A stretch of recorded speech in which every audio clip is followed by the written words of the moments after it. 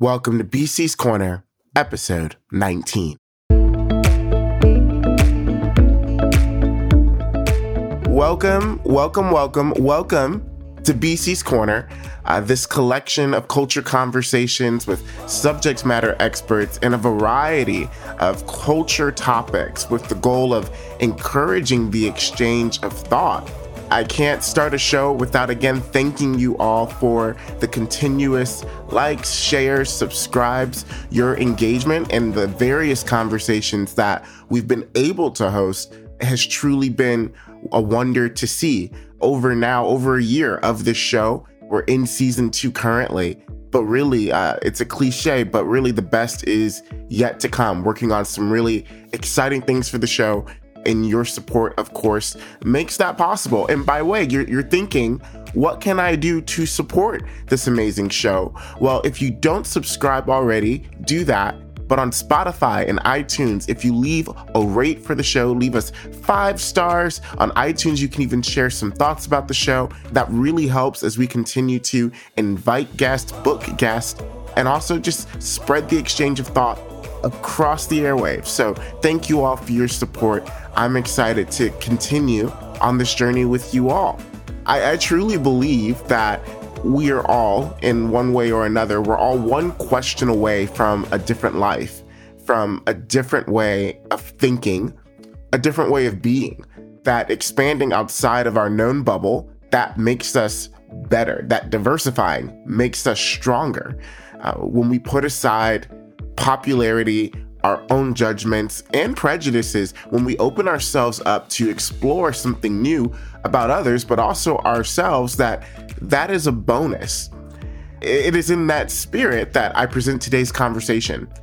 I've noted that each successive generation in America has become less and less religiously affiliated, and I've been inspired starting last season to speak with faith leaders of various reformations and backgrounds to first, 1, understand their belief system, and then 2, ask them how they have persisted throughout this generational trend that has been further exacerbated by the pandemic. In season 1, we talked through this with the Reverend Wright, who is ordained in ancient wisdom. And today, in season 2, we dive into something new. We dive into New Thought Metaphysics, something that I knew very, very little about, but we dive into in great detail in this upcoming conversation. I just believe that there is value in healthy discourse with those who you were maybe raised to believe you were in opposition with, or better yet, you don't know enough about them to be able to fairly disagree with them. And our guest today, he graciously accepted my invitation. And he is none other than the Reverend Gaylon McDowell. He is the executive minister and senior assistant minister and director of the Johnny Coleman Institute at Christ Universal Temple here in Chicago, Illinois. And this is a faith community of thousands, I might add. He is also an ordained minister for the Universal Foundation of Better Living, and he's a keynote speaker. He's an author of New Thought Metaphysics and Consciousness Transformation. He's also the host of a podcast which has been around for more than a decade. It's called Truth Transforms with Reverend Gaylon McDowell, and it's a program that provides new thought, metaphysical lessons, and insightful interviews to assist with people's spiritual growth to live better lives through the lens of their reformation. I think that if one is to understand faith and the phenomena that our current generations are having with faith and its impact on culture, that it should behoove us to seek understanding it and understanding as many reformations as we can. And I think through conversations like these, we become better, we become more informed. And through this conversation, you get the opportunity to, yes, have that firm introductory understanding of New Thought Metaphysics juxtaposed with fundamentalist Christianity, but also a look into the person, into Reverend McDowell's journey of faith, his personal development, as well as his take on why America is losing her religion. So without further ado, y'all, let's get started with Reverend Gaylon McDowell.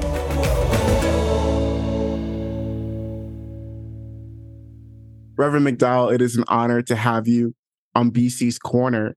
What a legacy you have of educating, but also serving in such a high capacity. And it's a true honor that you would say yes, right away, and that you would be so leaned in to this conversation that we're having today.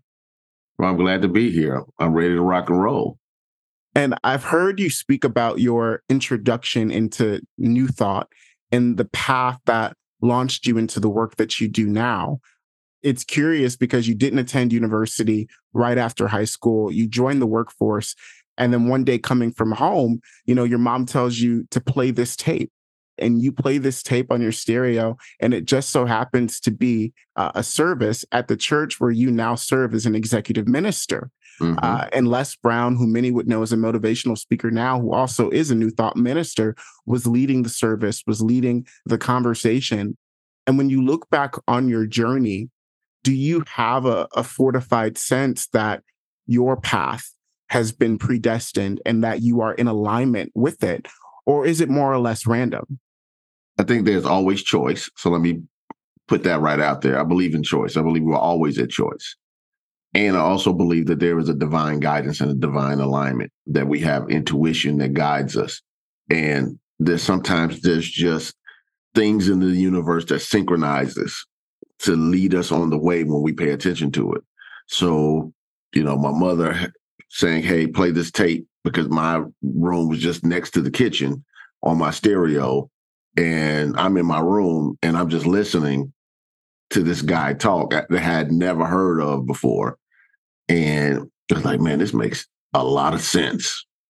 And then, hey, man, let me borrow this tape. I remember saying that to her, and I just listened to it over and over again. I said, you got another tape like this? And then the next tape was Dr. Dennis Kimbrough, whom many people know is one of the main business professors at Clark Atlanta University, but is most well known for writing Think and Grow Rich, A Black Choice, which was based upon the outline that Napoleon Hill had made for African Americans before he made his transition. And then she let me borrow a tape. She brought the tape of the Reverend Dr. Johnny Coleman to me. She was like, I know you like those two guys, but I want you to listen to her. And it was a cassette tape called, I think the title was God and Man. And it blew me away. It was like a new world had opened. It was like literally like, it says in the Gospels, the dove coming out of the heavens. Yeah. It was an enlightening moment. And to give further context to your background, you've been teaching New Thought and Metaphysics since 1996 and studying, of course, years prior, as you were just mentioning there. For the person who was raised Catholic, Lutheran, evangelical, non-denominational, Muslim, a bit of Buddhist, most religions, there's a difference between there. There's a subtle difference. And I've heard you articulate it that most religions will tell you that there is something irrevocably wrong with you and that they have the only remedy, that they have the only solution. And you have said that you come from the point of view, and New Thought comes from the point of view, that there is something radically right about you. And I am here to help you discover it. There is something right about who we are in humanity. And we just have to break down the barriers and open ourselves up to then receive it, to then go and pursue it. Would you say that statement serves as a formidable introduction into the work of New Thought metaphysics and the core approach? Yes, absolutely. It's kind of funny that I came up with that term, there's something radically right about you, while I was at an event that our mutual friend, the Reverend Lola Wright, invited me to at Chicago Ideas, downtown Chicago. And I was talking to college students primarily in the audience. So, we had a panel of different religious leaders, and I was just trying to explain it to them, the uniqueness and the distinction of New Thought without disrespecting anybody else's religious beliefs.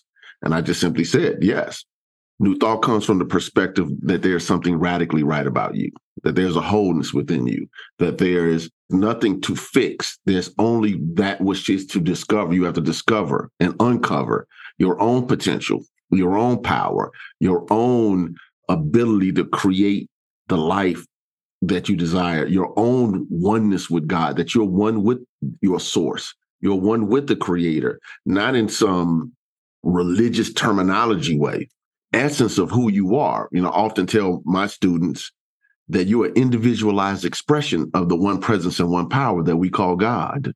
That changes your perspective of who you are, because most people try to promote and produce their self-image based upon outer circumstances. And what New Thought is saying is that your self-image is built on who you are spiritually, that you're a spiritual being living in a spiritual universe governed by spiritual law. Yes, you have a body. Yes, you have a mind, but the essence of who you are, the real, true, authentic you, is spiritual. You say that when you were hearing these tapes originally, listening to Johnny Coleman and listening to Les Brown, that a light bulb went off for you. What were the barriers of entry for you to receiving that idea that there is something radically right with you and that you then needed to go and discover it? Well, I think that obviously growing up in the religious Black culture of church gives you great benefits. And then sometimes there's some, in my opinion, from my experience, let me be clear when I say that, from my experience, some drawbacks. And the drawbacks for me, there was just some answers that just didn't make sense to me in the old church. My grandmother used to drag my sister and I to sometimes 4 and 5 churches on a Sunday. Church was all day. People don't know what that looks like now. It was all day. My grandmother would sing and play the piano. So she would go to the different churches and sing and play. She was Sister Emma. And she would have prayer meetings at our house on Fridays. And I was picking up ladies that were slain in the spirit off the living room floor. I know church. And, but when I started asking questions about life that didn't seem to add up to me, I started questioning things. And I can remember before this CUT experience, maybe a few months before, maybe 6, 7 months before, it was, I bought a tape from Boogie Down Productions, KRS-One, people that know the rapper KRS-One. He had a song on the album named Poisonous Products. And I can remember a particular part of the song where he said, and this really was a wake-up call that really made me start asking deeper questions. He said, Christians keep saying accept Jesus in your life. Christianity was founded 300 years after Christ. Who do you accept in your life? And he said, now, what do you accept in your life? Christianity or the teachings of Christ? Make up your mind they're not the same thing. In 1992, the blind leads the blind right into the ground. They can't tell you where God is because they haven't found him first. Put down your Bible and release your sins. The Bible is dead. God is alive. Within, metaphysically speaking, outcome clearer. You want to see God, take a look in the mirror. I haven't heard that song in years. It's still impressed on my subconscious mind. I can recite it like now off the top of my head. And I can remember going to my buddies, at work in the neighborhood, guys like, what was he saying on this song? Like, what do you think he meant? Do you think he meant that literally? So I think that was part of the opening process. And I had a mom that was eclectic in her study. Yes, she had a Pentecostal sanctified background because my grandmother was sanctified. But she was studying a whole bunch of different things, New Thought, New Age, Buddhism, different other. And I had no interest in any of it, especially when I got of age when those girls are cute and I want to play basketball with my buddies. That was kind of the end of that conversation in church in general. But I do think that the conversation around transformation there's some aspects of it that we can't humanly explain. And I think that the human intellect wants to put everything in its own box so we can say, this is this and this is that. I don't know why I was so open and receptive to this message at such an early age. Yes, I had some background with religious background, which I understood the power of God, the power of prayer. I've seen it demonstrated in healing with my grandmother, praying with people and breakthroughs that people wouldn't believe. Family members living extended past where they were supposed to when the doctor gave them the prognosis of death. People getting out of trouble in situations. My grandmother would pray people out of anything. So I understood that aspect. But there's a fullness of the time in the soul that I can't explain. I just can't. What I can say is that, like Jesus said, that, the kingdom of God is like a man sowing seeds. Right. And the different type of grounds determine the receptivity. I don't know what's going on in another person's soul. I don't know what they came here to learn. I don't know what they came here to do. I don't know what they came here to experience. That seed hit my mind. It was fertile soil. And that I do know. So the similarity within our backgrounds is I was also raised in a very fundamentalist background. We were a bunch of Pentecostals. running around dancing. But I think with my background, I got a very strong foundation in the Word of God. And that is always something that you can't take away from me. It comes out of nowhere. Biblical jokes are something that I find very funny because the knowledge base is there for me. Whereas someone who didn't have that experience, they wouldn't have that same affinity or that same jargon. And very similar to you, I know church. I know church very, very well. With many Christian denominations, the core tenet is that, you accept Jesus Christ into your life and you are saved from your sins. And I've heard you say previously in your teachings that God is not keeping score, or he is not a scorekeeper, and that's not the correct way to view God from your perspective. Right. Could you speak more to that? Yes. So as you mentioned earlier, one of the things that I try to emphasize to people consistently is often religion presents the position that there's something wrong with you. First of all, they have to convince you that something is wrong with you because you don't show up with the belief there's something wrong with me. Then they have to convince you that they have the only remedy. No other philosophy, teaching, or religion has any remedy.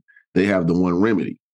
Now, part of that challenge is when you're working with that type of belief, then it says that you have to accept the allegory of Adam and Eve in the Garden of Eden as literal history. That Adam and Eve were real people who ate fruit from a tree they weren't supposed to. And because of that, everybody else is under the curse of that sin. And only through Jesus can you be lifted from it. Now, here's some fundamental challenges that I have with that belief. First, if Jesus dying, accepting Jesus as your savior is the only way to not go to hell, because that's basically what it's saying, that every human being born is predestined to hell because of what Adam and Eve did, and Jesus is the only way out. Now, if we look at just the globe, the planet Earth, this little section of Judea and Galilee, it wasn't really spread well the first 300 years. Roman Empire, okay, next 1,000 years, Europe, parts of Africa, and bits and pieces over here and there. Christianity wasn't worldwide known until the 19th or 20th century. So what if you're the Native American in 827 AD? What if you're the person in Brazil, South America, Central America? What if you're an Australian Aborigine? What if you're in Japan? What if you're in China? What if you're on the island of Taiwan? What if you're in what we now call Canada or any part of North, Central, or South America? Billions of people lived without even the possibility of hearing about a Jesus, hearing about the God of the Bible or the Bible in general. They didn't even have the opportunity of this particular form of salvation that is taught. So if we believe that that is true, then God is the worst manager of salvation in history. It's the worst delivery system ever created. How can you create a system of salvation that the majority of the planet doesn't know for another 20 centuries? So that good person in China, that good person on the Okinawan island, that good person in what we would now call South Africa, that they would have to go through the desert to get that message down. That person that was in Greenland, that person that was in what we would now call, Mexico, all of those people are in hell. So from your view, accepting Jesus Christ as your personal Lord and Savior is a redundant act? No. So, the thing about it is, those are theological terms.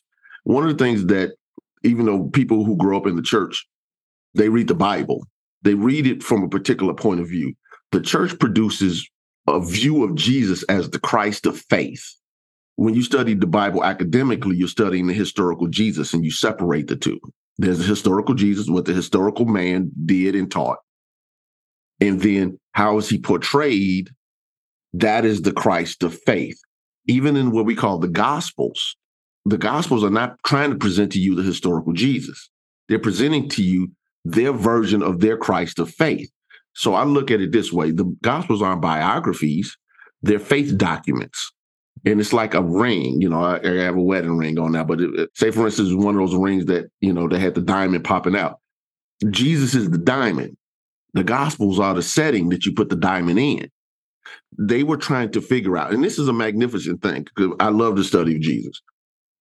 What was it about this man that was so fabulous and fantastic and holistic that monotheistic Jews in the first century could not think of God without thinking of him? It makes you stop and pause. So even as a metaphysical thinker, I stop and pause on that. From a New Thought perspective, we're not trying to get people from the afterlife hell, and we're not trying to get you into the afterlife heaven. We teach that heaven and hell are states of consciousness, states of mind. But if we look at it from the standpoint of heaven being the spiritual ideal, the divine harmony, the realization of omnipresent good, and hell being the experiences that give us a sense of separation from God. If we say, I've been to hell and back, because they know that these experiences are inconsistent with the goodness of God. We know that without even having to have religion. So for me, my movement, you might have people who have various versions of how they teach Jesus. Primarily, we teach him as a way shower. In other words, Jesus is the great example, not the great exception. All right. So we're to follow Jesus into the Christ consciousness. We are to follow Jesus through his teachings. And we use him as a model to follow versus a person to worship. So there's a difference between teaching Jesus and what Jesus taught. Christianity traditionally has tried to teach Jesus the Christology, who is he, et cetera, et cetera. And that's great. And I don't have any issue with that. But as a metaphysical Christian, I'm looking at it from the standpoint, and my movement is looking at it from the standpoint of, is it possible that what was true about Jesus is also true about me? That we all have the divine within us, that we are all divine. That divine Christ nature, and Christ in metaphysics is God's idea of itself. It's not a last name. So when you start talking about this divine nature, this divine wholeness, this divine power, this divine grace is accessible to all people because it is within all people, but it's our job to unfold it. So I don't want to say, okay, if all of the things that were attributed to Jesus are literally factually true. I'm not saying I'm nowhere near on that level. No, and anybody else I know, the only people I know that walk on water are the people who spill it on the floor. Is it possible? See, that's the question. There's a scapegoat aspect to Jesus Christ died for my sins. All right. And I'm not saying that the Bible doesn't say that, because it's clearly in the Bible. So I'm not a hypocrite in saying that the Bible doesn't say that. But why? Primarily that was what the Apostle Paul taught. And Paul had a different Christology. Paul taught the cross. Jesus taught the kingdom. We can talk about that later if you want to. These ancient Hebrew people came out of a sacrificial system. In other words, something had to die to appease God. All right. They would bring the animals to the temple. They would be sacrificed, etc. They would also have their Day of Atonement, where they would take a goat and they would curse the goat and put the sins of the goat and drive it out to die into the wilderness. That was the scapegoat. So there is a psychological aspect of people projecting what their own inner turmoil, which human beings have, onto Jesus. He's used almost as a psychological tool. So some people really get a real spiritual relief when they accept Jesus as their personal savior, and Jesus died for their sins, and Jesus is the way for them to get to heaven. There is a legitimate psychological relief because it's a scapegoat process. But maybe that was the way they viewed Jesus, because within their context, you have a man with this that's demonstrating this truth at a high level and is teaching this teaching at a high level, and then he's crucified. And then you got to make sense out of it. All right? Whatever resurrection means or whatever, if you want to drill down on that too, we can deal with that too. But he was killed. Now, these people will have to say, what does it mean? So like most people, they look back into their faith tradition to try to make sense of what's happening now. And that's what they did. Okay, we have to justify our belief that this man was the Messiah. So now we got to go in go back and then we create the narrative that he fulfilled these particular scriptures.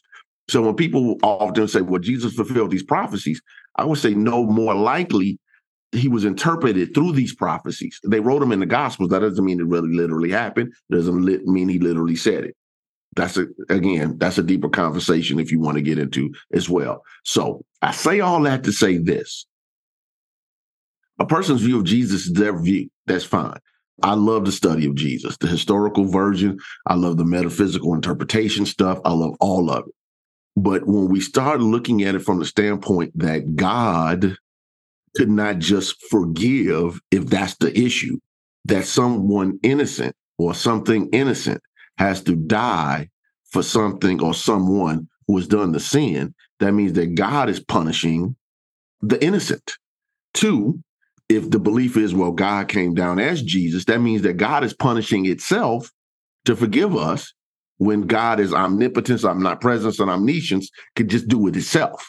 So all I'm just saying is, okay, let's just think about this stuff and look at it a little bit differently. And if you want to accept that way of thinking, fine. But everything has its own consequences and thought. If you believe this, then let's deal with the conversation about all those people throughout history that never had an opportunity to even hear about Jesus, the Bible, or God from the Judeo-Hebrew perspective. What about all of those people? Is it grace to let all of those people burn in hell for eternity, not to learn a lesson? Brian, see, that's the thing. It's not to learn a lesson. It's an eternal punishment. Jesus said in the Gospel of Matthew that what father, if his son asks for, would give him a stone, or if he asks for fish, would give him a scorpion. And it says, being evil. And we got to understand what that word is. Even in the Greek, it's funny. When you listen to people in Aramaic who say, what would have been Jesus's word in Aramaic when he said that? They said that means you make mistakes. You make errors. In other words, sometimes we just don't get it right. So if we who don't get it right know how to give good gifts to our children, how much more will our Heavenly Father give to us? It's just looking at the perspective. You spoke to the binary that heaven, hell, divine good, divine evil. But I've heard you articulate that God's intention is for us to live a healthy, happy, and a prosperous life. And God's absolute nature is good. In absolute good, and you've articulated that in your view, the way that it's articulated of accepting Christ as your Savior, not necessarily making a lot of sense the way that you've broken it down. How do we then explain the divine evil aspect, or is there divine evil from your perspective? Okay. I would never put the word divine and evil together, ever. So I was going to jump in. I was just waiting for you to finish talking just on that. So there's a relativity to life. And what I mean by that is when New Thought people start talking about absolute good, they're not talking about good in the context of how we look at relativity, or you said the binary. Absolute good, what we're saying is simply this, and then I'll deal with the evil part.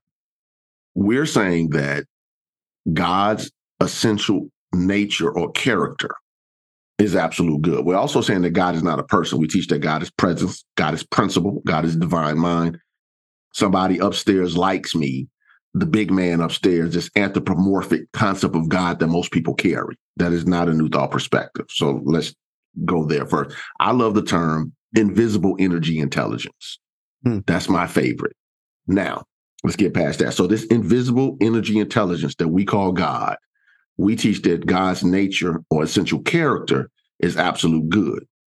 And we teach that since God's essential character or nature is absolute good, God's will is consistent with God's nature. So God cannot will for someone something that is inconsistent with his nature. Now, what do we deal with? How do we deal with this thing called evil, and where does it come from?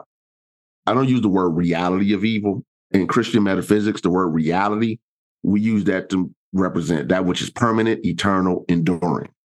All right. So God's truth, the life, the love, et cetera, these attributes of God we teach are eternal. Experiences that we call evil, and sometimes what we relatively call good, are relative. I'm using the word to explain the word. Evil, in my opinion, is a couple of things. One, it is the byproduct. First of all, it is always the byproduct of either human action or human perception. There's no scenario where a person can come up that can say it's not human action or human perception. Let me give you an example.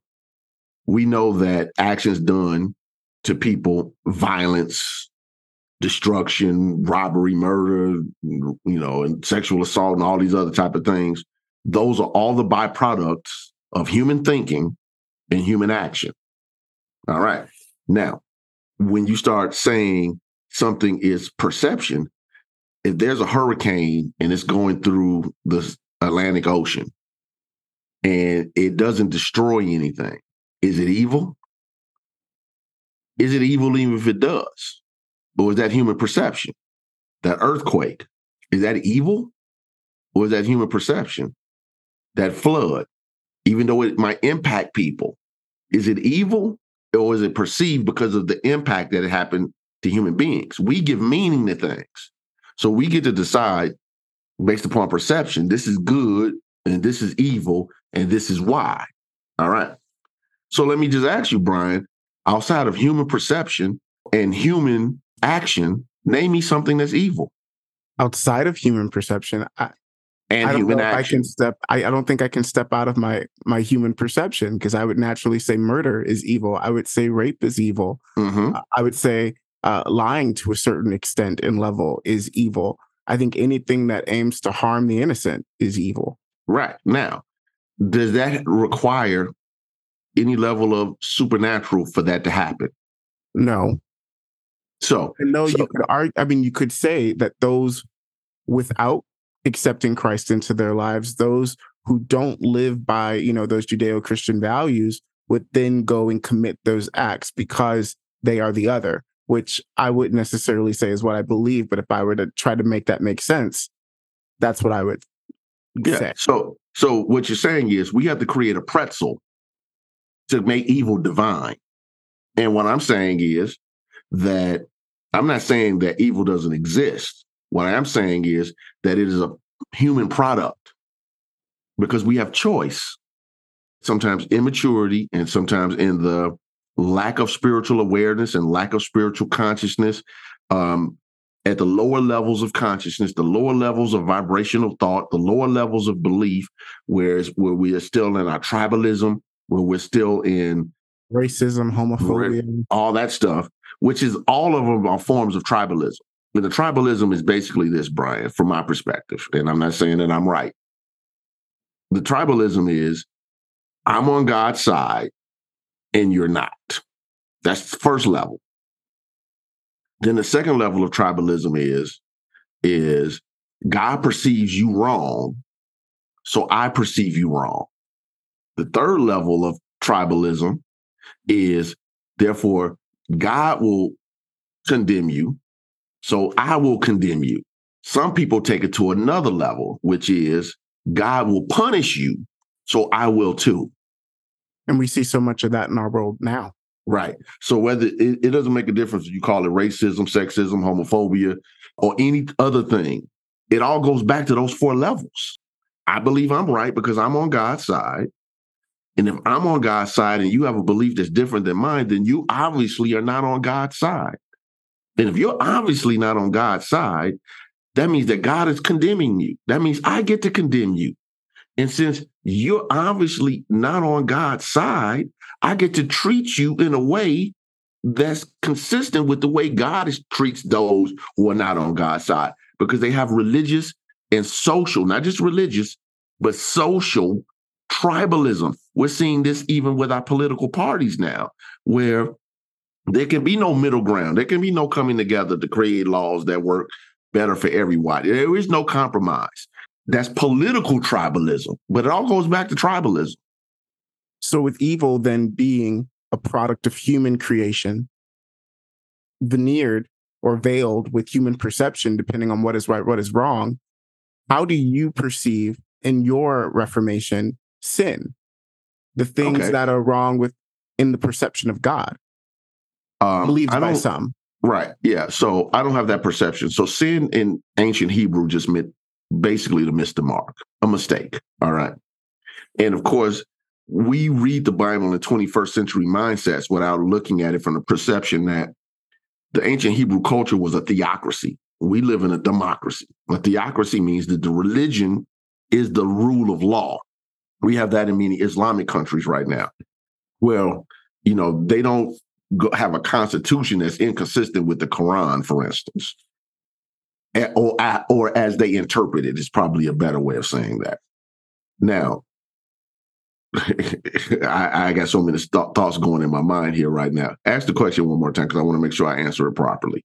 Well, we've talked about evil from the human perspective, but then some people sin. Evil as sin. Yeah, and that's evil from God's perspective. Okay, so sin from the standpoint of spiritual principle is that which is not in alignment with the divine attributes to give you the results you desire. So, for instance, if it is missing the mark when I seek to produce harmony in an experience, but I'm choosing hate, anger, judgment, and condemnation. Now, we can look at that as saying God condemns that. That's a sin versus it's not getting us the results we desire. Because here's the thing, and this might sound a little mystical, but I just have to teach it my way as I understand it. I'm not saying this is how everybody teaches it. When you start this, anybody in every culture, that those who do the contemplative study of God, meaning through their prayer and meditative work, they're sitting in the silence, their contemplation on scripture, there's some consistencies that show up. In other words, whether you're Buddhist, you're Taoist, Hindu, Christian, Muslim, various versions of whatever, there's a mystical component that shows up as love seeks to express itself through you. This divine wisdom seems to express through you. This divine understanding seems to express through you. There's a divine grace that seems to express through you. That all of these religious leaders in different centuries and in different countries with different circumstances all tend to write about being the same. And so is it possible that they're divine spiritual principles, they're divine ideas that when allowed to express in our lives at our level of understanding produces levels of harmony consistent with the ideas or principles? So when we start talking about sin is not being in alignment with your own true spiritual wholeness. It's a sin to think of yourself as less than an individualized expression of God. It is a sin from the standpoint of if I've created out of a being of love to be out of harmony with that love.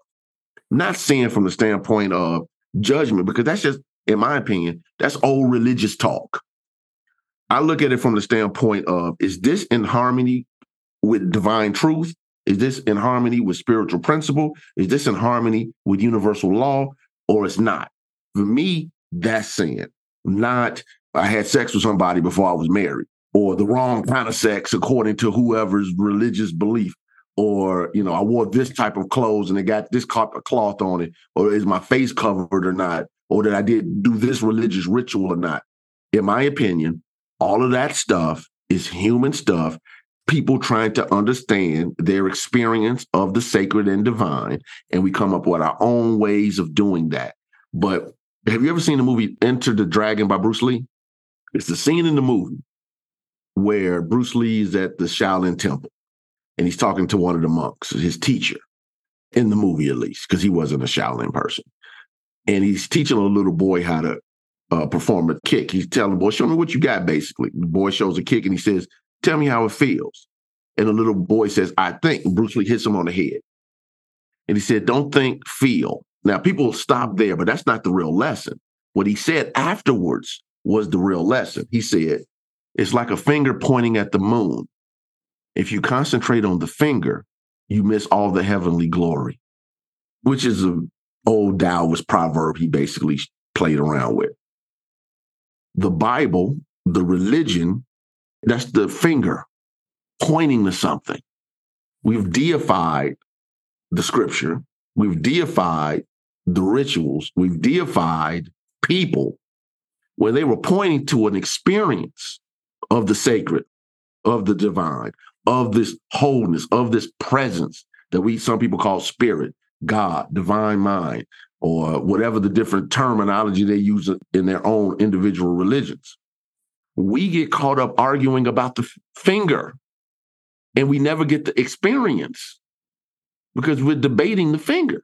So then in what context do you place the Bible, and what context do you place the Trinity, as someone who has studied it, but as someone who is looking to the moon and not the finger? Yeah, well, for me, as I tell people all the time, the Bible is a human product. It's sacred to me because it's a part of my community.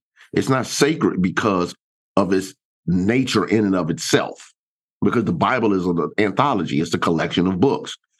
With people in the Hebrew Bible or the Old Testament, it was their concepts and understandings of God and life and a lot of other stuff, and based upon their worldview, their politics, their national stuff, their worship, a whole bunch of things. And the same thing, with the New Testament, them trying to understand Jesus's teachings and what it meant to life. Now, when we look at it from that perspective, versus when I read in Colossians, I'm reading what God actually thinks or said, it shifts the perspective. We should be asking, okay, who is Paul talking to? Who is Paul? What did Paul think? Who is Paul talking to or writing to? And what is the other things that we need to put in this context? But when we go to what God said, you can't do this, and Leviticus said you can't do this, that, and the other, it's an easy out without thought and contemplation. So I don't view the Bible as my authority. I view what it's pointing to as the one presence and one power, the universal law, the divine grace, the infinite presence, the unlimited possibilities that we call God. So I'm not going to sit up there and tell people that, for instance, you used earlier the word of God as you reference the Bible. That's an old school Pentecostal sanctified Baptist fundamentalist belief. But the Bible doesn't say in the beginning was the Bible, and the Bible was with God, and the Bible was God. The word is not the Bible. Okay? Because the Bible was not in the beginning with God. You get the difference? What I'm saying? I think you can take something exceptionally literally and hold it as a sacred space in not only your own heart, but in the community without deifying it. And to a certain extent, they deify their scriptures versus realizing that the scriptures should be pointing them to the experience of God. Yeah, and when you say that scripture, in the beginning was the Word, and the Word was with God, with that scripture, my understanding was never that it was the Bible, but that it was Jesus. Mm-hmm. And that's why he holds the sacred place that he has, because when he came down, as we say, he overturned the law, and that he established the way that we should treat each other and the principles in which we should approach life to achieve a level of spiritual maturity and be able to get away with a lot of the things that we see now. When you were speaking about political tribalism, I began to think about, I watched the Republican primary debate a few weeks ago in Milwaukee, and it disturbed me that so many individuals on that stage, all of them, would claim to be Christians, but advocated for lethal force on our southern border equated to Ukraine, that they would promote policies that would take away women's autonomy and criminalize women taking steps to make sure that they could get rid of a pregnancy by rape or incest. When I look at their party and the amount of antagonism that they've had towards minority communities, but then also to the queer community, to the trans community. And a lot of that originally was done in the name of the Bible, was done in the name of God. And so when you make the point of evil being attributed to our human perception and our human action, I understand that. When you go further into New Thought, and there's such an emphasis on the power of the mind and the power of our consciousness and the power of our thoughts, when you say that we ourselves are divine, you're not referencing what, in Christianity, we would say the indwelling of the Holy Spirit. You wouldn't be saying we're divine in that way. Or how would you articulate that? The divinity that we have. I would say that I would just use Genesis chapter 1, verses 26 and 27. It talks about us being made in the image and likeness of God. I would talk about other various scriptures that promote that, the Jesus quoting Psalm 82:6, in John 10:34, ye are gods type of thing. I would talk about, Jesus saying, works I do, even greater works you can do. You can do an even greater.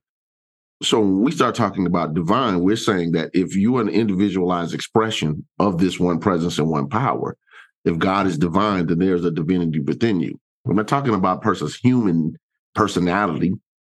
I'm not talking about, the various ways in which we can perceive and experience life.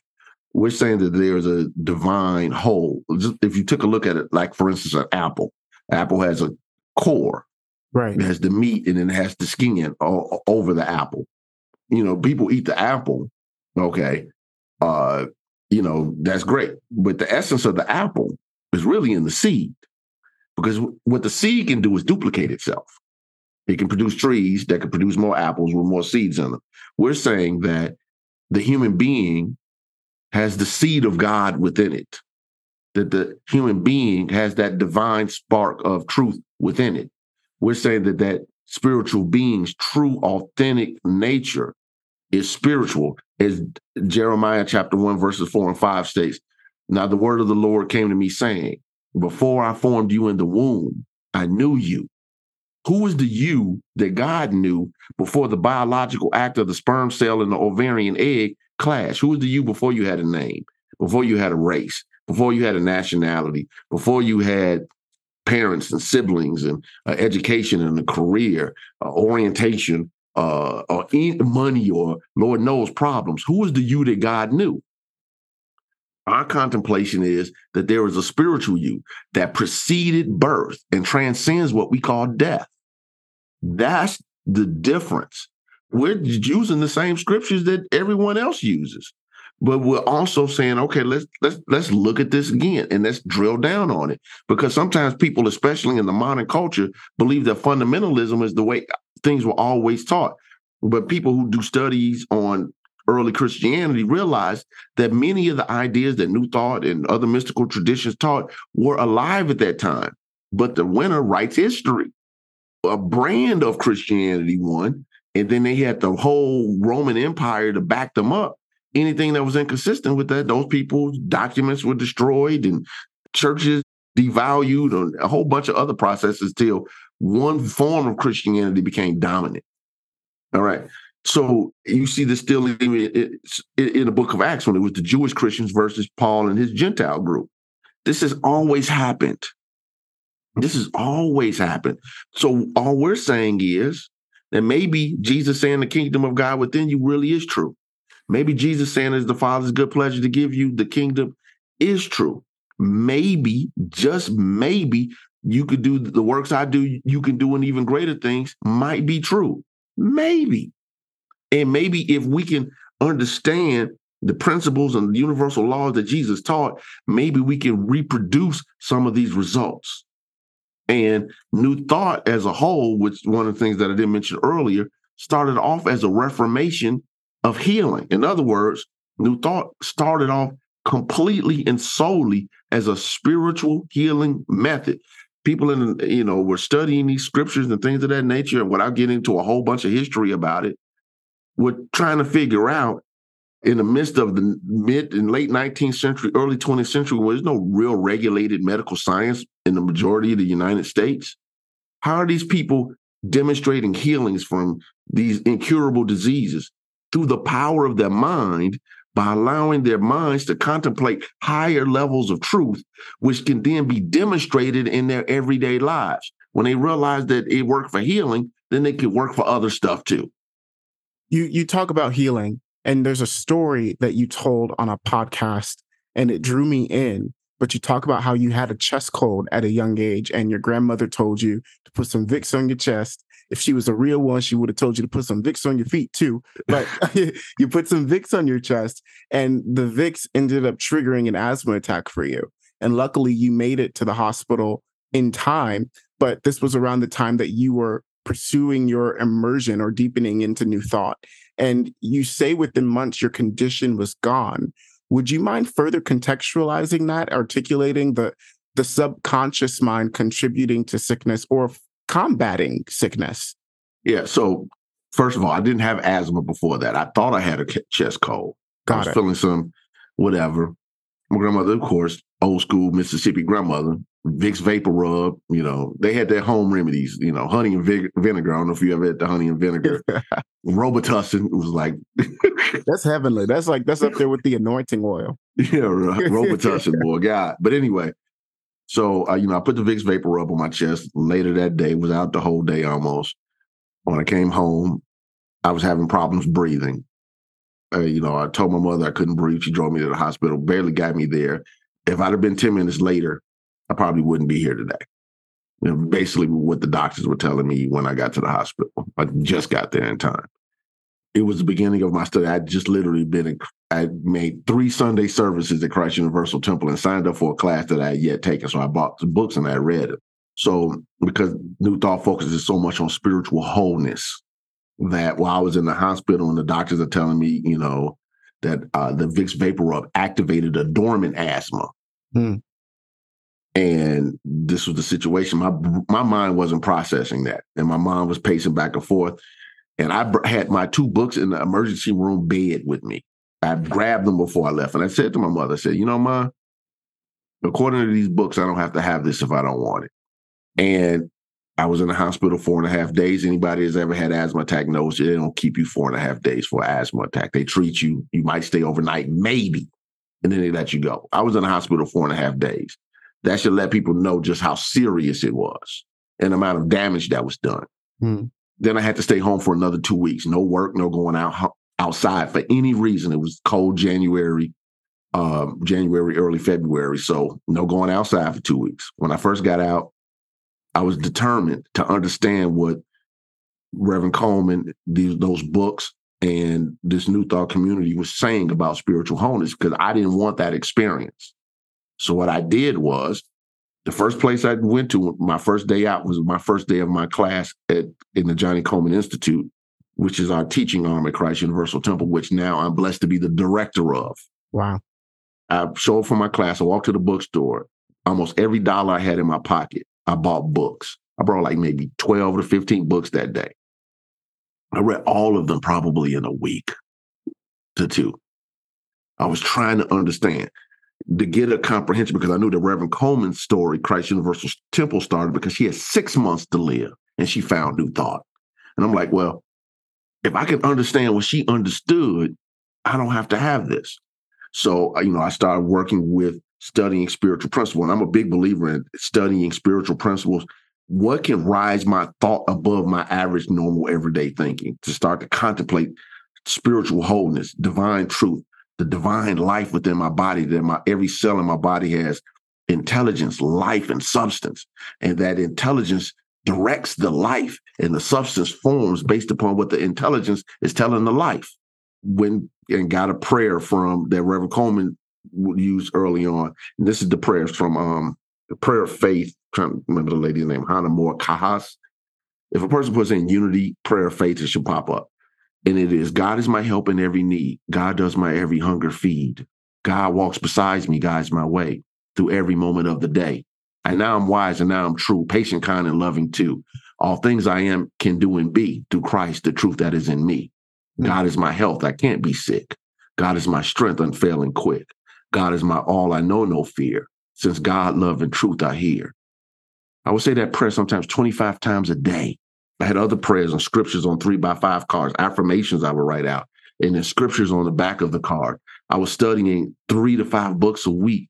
I was listening to the tapes. I was listening. It became, scripture says, I'll keep him in perfect peace whose mind is stayed on thee. It became my central focus to understand who I am in God and who God is in me, because both were necessary. And through that process of that exceptionally intense level of, I'm not thinking about anything else other than my body is the divine life of God, and God is not sick. God is not despondent. God has energy. God has vitality. God is every cell in me, and my mind, and my body, and everything.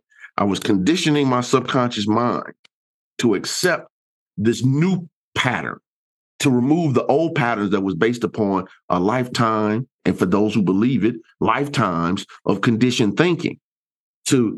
Can I get my mind in alignment with the divine truth that is already within me? And because Emmett Fox, I don't know if you're familiar with Emmett Fox, he's a great New Thought writer. He wrote, "There's no such thing as undemonstrated understanding. If I can understand this truth, it'll demonstrate itself." To make a long story short, between late January and May, I received a complete healing. I was on 2 inhalers and pills, very large pills for my lungs. I don't say that I used to tell this story, but I tell it now because people need to hear it. When I went for my last doctor checkup, he couldn't find anything wrong. And I told him I haven't had any relapses, et cetera. I'm healed. And he was like, yeah, but the damage that was done, even though I can't find anything, you need to keep the inhalers, you need to keep the pills.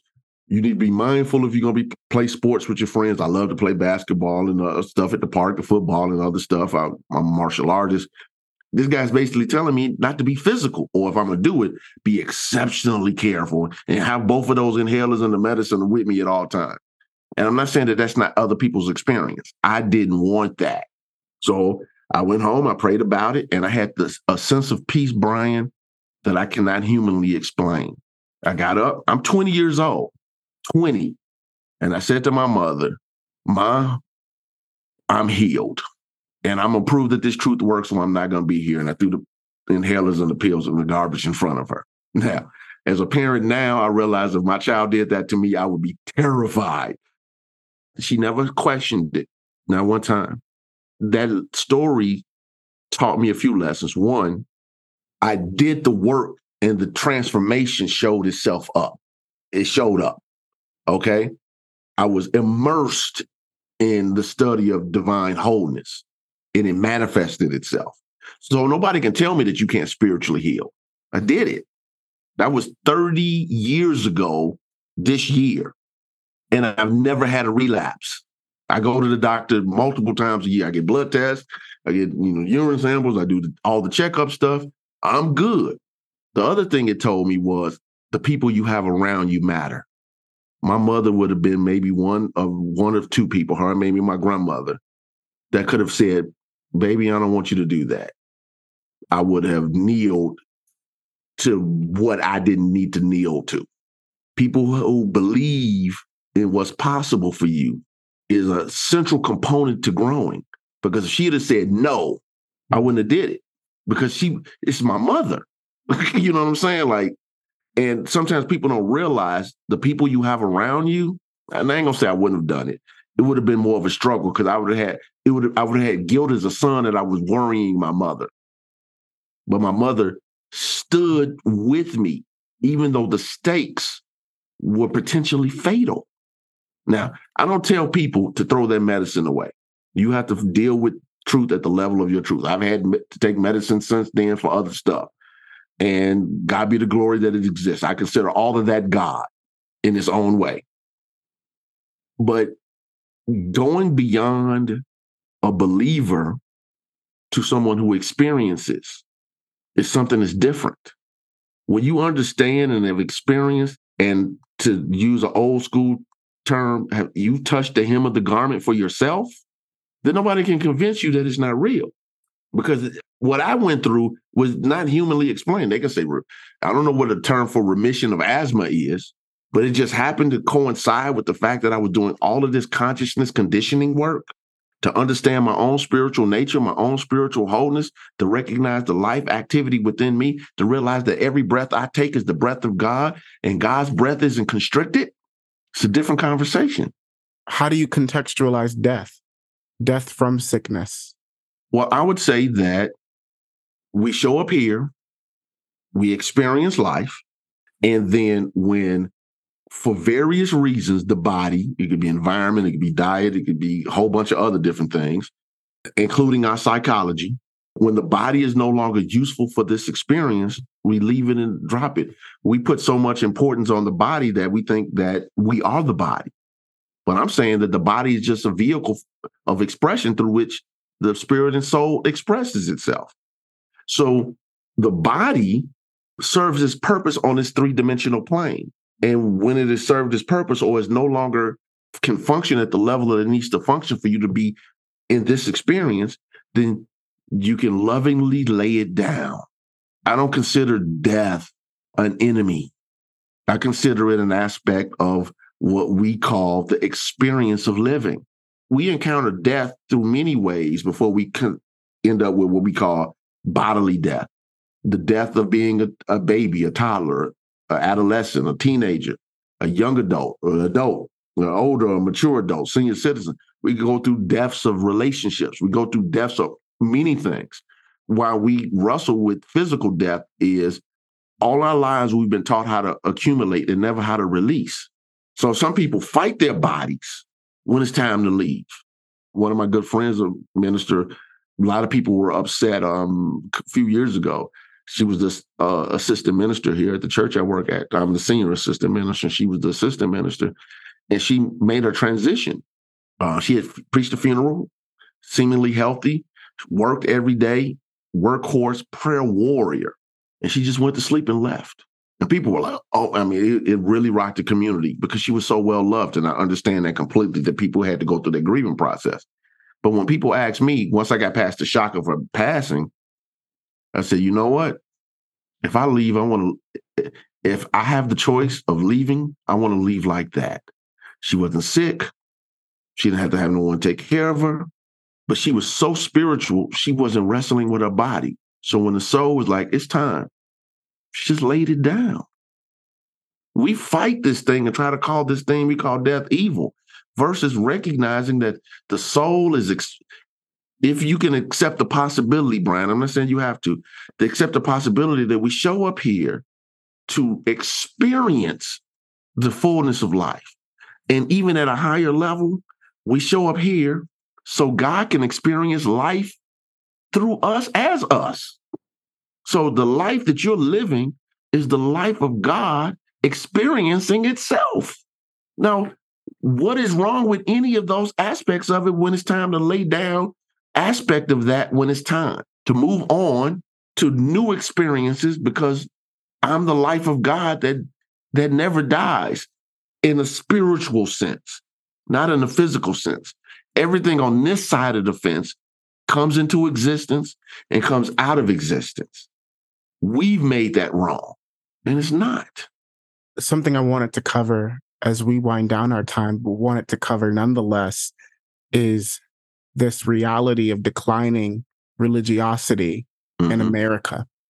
We look at statistics and out of Americans surveyed, and this comes from Pew Research, but just 16% of Americans said that religion holds a paramount importance in their life. If we look at the generations and we look at religious affiliation from the silent generation onward to Gen Z, we see a steady decline. How do you make sense of that reality? And how does that impact the work that you do at Christ Universal? Well, I think that, this is something that all people, clergy in the different, not only denominations, but religions have to deal with. The pie share is smaller. Let's just deal with that right off the bat. People are not necessarily as religiously tuned in as they used to be, which means that it's harder to get people's minds. Also, the benefit of it is if you do get people, especially within a New Thought context, you can get them without all of the sometimes religious baggage that sometimes people like you and I show up with, our own stuff that happened when we were growing up, et cetera. So that could be a good thing. But from the standpoint of every generation being less and less religious, I think there's a couple of things, Brian. One, people are looking for answers that they aren't getting. And that's religion's responsibility. And often when you're trying to sell something's wrong with you, I have only remedy, that's problematic. Two, sometimes it's so otherworldly that if I got to be sick, broken, unhappy here, why do I need religion? Okay. So younger people are like Missouri. You have to show them. You're telling me this works? I'm looking at you, and what you're showing me, just like with marriage and many other things, if you're showing me something that you can't show as good, why are you trying to sell it to me? What ends up happening often is because people join religious movements and their lives don't radically change. They become zealots of a movement or a religious belief, but not zealots of their own life transformation. So their lives are raggedy and they're trying to sell wholeness to people. And younger people your age and younger, are not buying it. They're not buying it. They see it's raggedy. Okay? Don't try to tell me that something is raggedy. That's not. So I think that's one aspect of it. Another aspect of dealing with the decline in religion is human beings ask the question, what's in it for me? Let's just be real. What's in it for me? Okay, so people get in a religious belief to promote other people up, getting what they need to sustain their own, which is a part of part one, which sustains their own individual lives. They're trying to figure out, why am I supporting this? All right. And they're seeing division and conflict and things of that nature.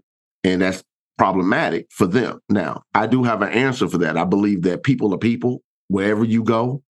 And sometimes people put an unrealistic expectation on religious leaders. In other words, they expect us to be perfect, never have conflict, never have problems, etc.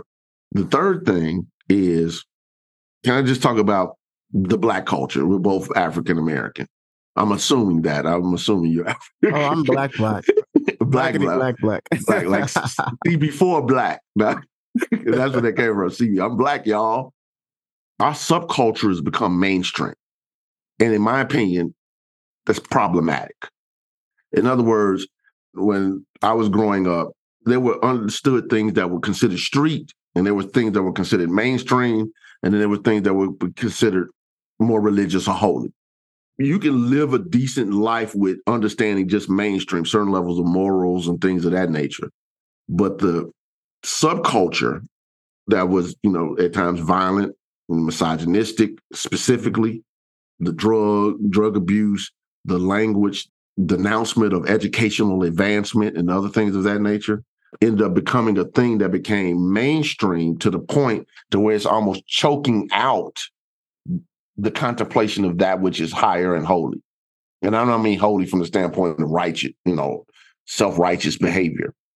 So I think that's also part of the reason why we're seeing the decline.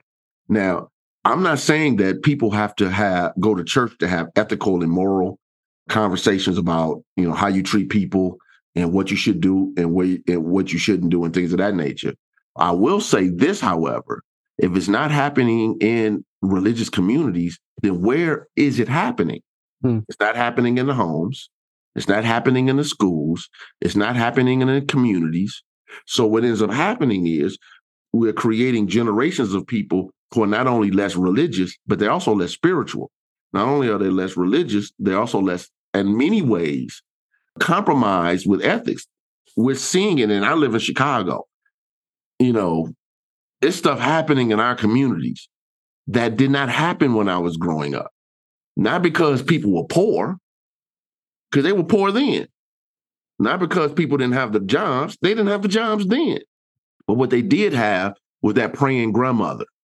What they did have was that grandfather and that elders in the community that held people to a higher standard. And that's missing now because the generation above mine was so free. And I'm not talking about from a Jim Crow thing. I'm just talking about how they live like that. The pendulum swung from here to self-righteous, too much church, too much that, to all the way over here to none of that matters. And we have to figure out the balance so we have some accountability, not just in our community, but as a nation and as a world, so we can agree upon how we treat fellow human beings, so we can agree upon how a person is different than me. I don't necessarily have to identify with them, but I need to be honoring of the fact that God shows up in these different ways of expressing and believing. If that is the case, then we can create a world that works for everyone without devaluing other human beings. But right now, the value of life, the value of peace, the value of happiness, the value of joy are all being diminished for resignation and for pessimism. And if we're not going to have empowering conversations in religious communities, then where are we having them? Because let's take the Black church, and I know we got to wrap up. So even the fundamentalist Black church, with all of its disagreements that I would have with some of the religious theological tenets, was the movement that freed America with all of its issues, because the moral authority that they came with was, if this is what we proclaim about Jesus, then how come as a nation we're not doing it? So if those conversations are not happening in a church, where are they happening now? And people can say, well, in the podcast and this, that, and other, and all of these things are good because I'm a podcaster, you're a podcaster, whatever. But you got to have people in your lives that can touch you in a way and say, hey, that's not how you show up. Hey, that's not how we do things. Hey, you're better than this. Hey, how can I support you to get you to where you need to be? To have some type of ethics about how we show up, how we dress, how we talk to people. Why are people showing up in a room full of elders cursing like they're on the basketball court at the park? Where are the values? So I'm a person who believes in absolute freedom, but freedom is not the absence of responsibility and accountability.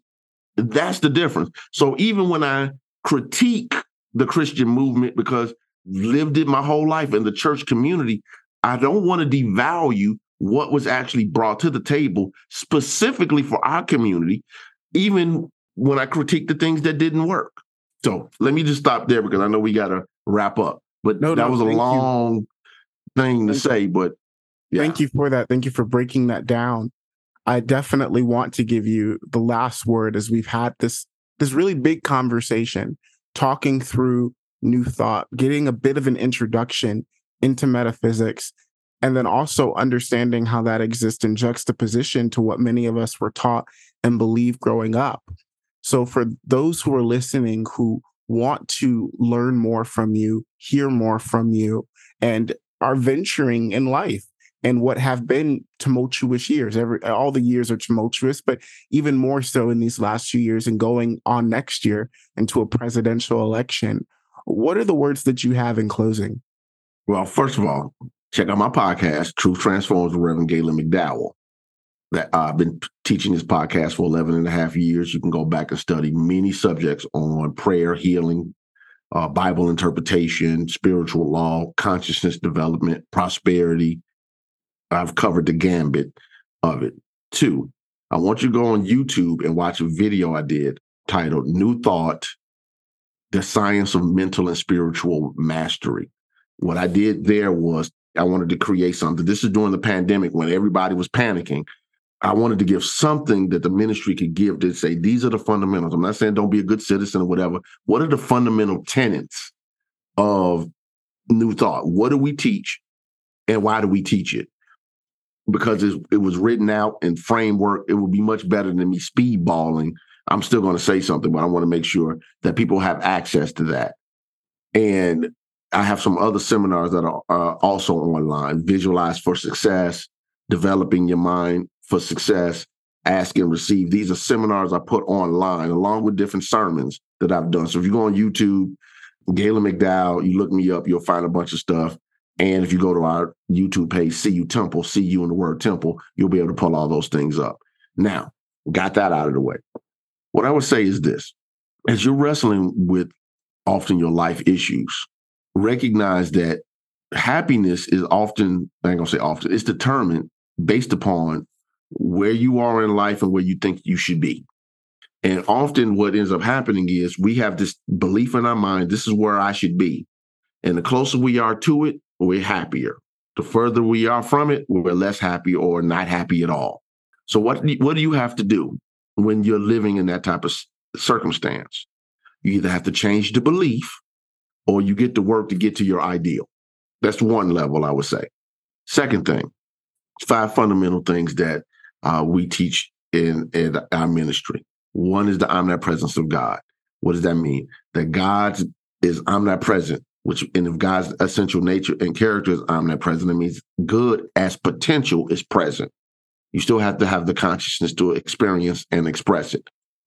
Number 2, in this 5, the divinity of humankind, that everyone is made in the image and likeness of God, that you're already spiritually whole, that there's something radically right about you, that there is a divine wholeness within you, no matter how much your life is broken as you perceive it.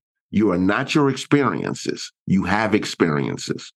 Just like a hurricane has the eye within the storm, and the eye is always calm no matter what is going on around it.